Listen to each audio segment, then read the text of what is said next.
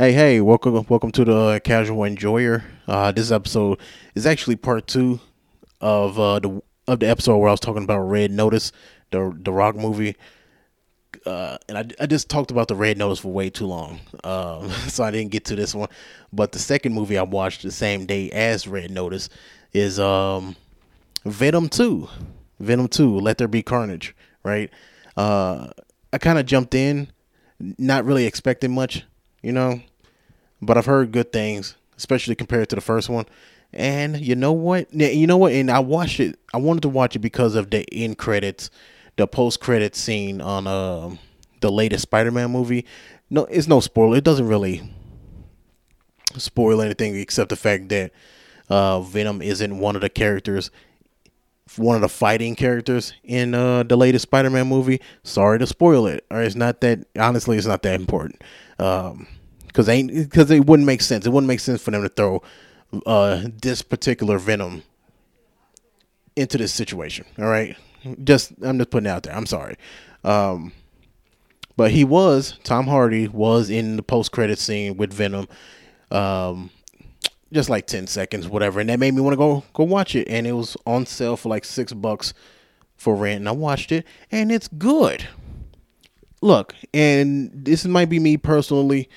But so take it as a grain of salt. Like I said, this show isn't a review show. This is just the Whom's Pot. Just give my opinion. All right. This is just how it is. Venom, Let There Be Carnage is way better movie. Way better movie than Red Notice.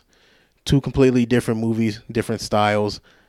But for one saying that they were number one movie in America and the other one didn't really get that praise. Venom 2 is way better writing. Maybe not in that first scene. That first scene, I thought it really gave me like low budget B movie vibes from the acting. But before I talk about that, right? Comparing the two movies, Venom is way better. If you don't want to waste your money, if you had $20 and you had to choose between Venom, Let There Be Carnage, or Red Notice with The Rock in it, put that on Venom. Buy Venom, for the love of God. It ain't got nothing to do with being superheroes. It's the writing. The writing is way better, in my opinion. Way better than Red Notice. Because the one thing I hate about like the Red Notice thing, what they did is this whole everybody's fucking cool thing. It's like, I feel like The Rock was like standing over the people who wrote Red Notice, this spy novel shit. I feel like he was just standing over them. He was like, okay, I make my character say something cooler, right? Like all of them, like even Ryan Reynolds. And I noticed somebody made a comment about it. I'm not trying to make this another Red Notice episode. I'm not. I'm trying. This is one comment. All right. Before I started watching Red Notice, I noticed people were saying that Ryan Reynolds is now playing Deadpool in every movie that he's in now. He's playing that character, the snarky, got something to say about everything character. And you know what? That is a little annoying. All right? It's just this cool guy, always got something quick to say. Shut the fuck up, Ryan Reynolds. And they don't do that in Venom 2. It's like, I love the banter between Tom Hardy and Venom. It's fucking hilarious. Whoever voiced Venom and did these, they really sold that dude. Did a really good job. It's goofy. I love the fact that they really leaned into the comedy, and not because I'm a comedian. It's because Venom is a goofy character. With Venom 1, I think they made that mistake of, it's not really their fault. They had to do the origin, right? I think because of like contracts or whatever, so they couldn't really do the whole fighting Spider-Man thing, so they had to make it his own thing, unfortunately. So they took it way too seriously. And the second one, they didn't. They did a really good job. And with Carnage too. With the design, Venom, even in the first one, Venom is just a really good looking character. Right? Cool. He looks strong as fuck, and yeah, you get the point.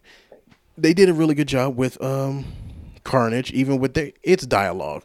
It's supposed to be this psycho, and I don't know. It's just the banter. I just love the banter in the movie, man. They did a really good job. Um, how do I? What else can I say about it? Oh, okay. I can jump back into the beginning. The beginning of the movie felt like a really. I lost kind of hope for it for a second because in the beginning they do this shit where sometimes they write something and it just doesn't make sense as like I feel like they wrote it just for the sake of like plot for later on. So the two villains, I forget the name. I think her name is Screech, the black chick with the locks, and then the psycho, the serial killer who ends up getting Carnage. Right? They were in an orphanage together, right? And they became boyfriend girlfriend, and they take Screech away, right, to take her to another place or whatever. I wasn't paying attention. I didn't care about their story, but they take her away from him because they was together, so he's heartbroken and shit. But they take her away because she has powers. She has powers, and she has the Screech ability, kind of like is it Videl? Is it Videl in Mortal Kombat? The chick with the Screech power, same power, right? So, oh, okay, let's take this superpower freak to a place where she doesn't want to go. Let's put her inside the back of a normal police car. That works perfectly. That's pretty sure there won't be no issues. Didn't even put her in handcuffs.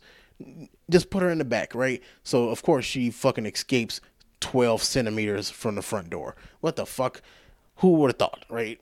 She Screech at one of the police officers, blow his fucking eardrums out. He shoots her in the face. I'm like, what the fuck is this logic? What the fuck? Yeah, really? Come on, bro. They ain't put like a fucking apple in her mouth or nothing. Like, what the hell?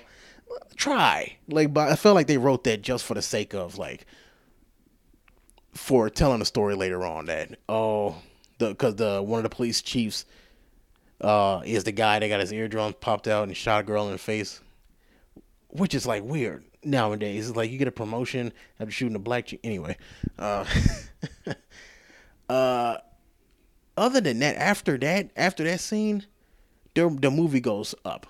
It goes up.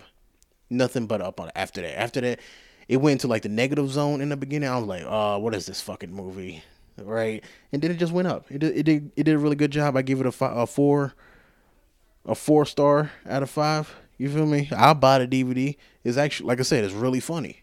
So made me actually laugh out loud. Check it out, man. I'm gonna keep it short. I'm gonna keep if just a heads up. If you see a title and the episode is under 10 minutes, it was a good movie. All right. But all right, I'll see y'all later.